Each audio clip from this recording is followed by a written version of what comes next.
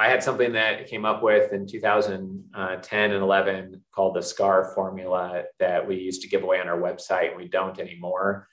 I don't want to spend time reading the whole thing off, but to summarize it in a sentence, if you combine specialized knowledge in your niche with building your authority position in a unique sandbox, and you combine that with, like Dakota in your example, showing the tangible results you've gotten to date, like within past deals, even if in the current firm you can't point to that, then that combined just leads to getting a lot more done, I found. So you have to make it real with either videos or walkthroughs or case studies, and showing the value you added on deals you put together before, and showing a case study, the lesson learned, how that's part of your strategy now, and make it tangible.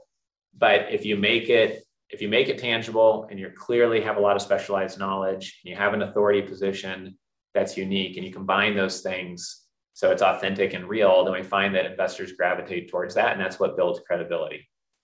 And credibility is really expertise and knowledge. It's the combination of those two things is what credibility is defined as.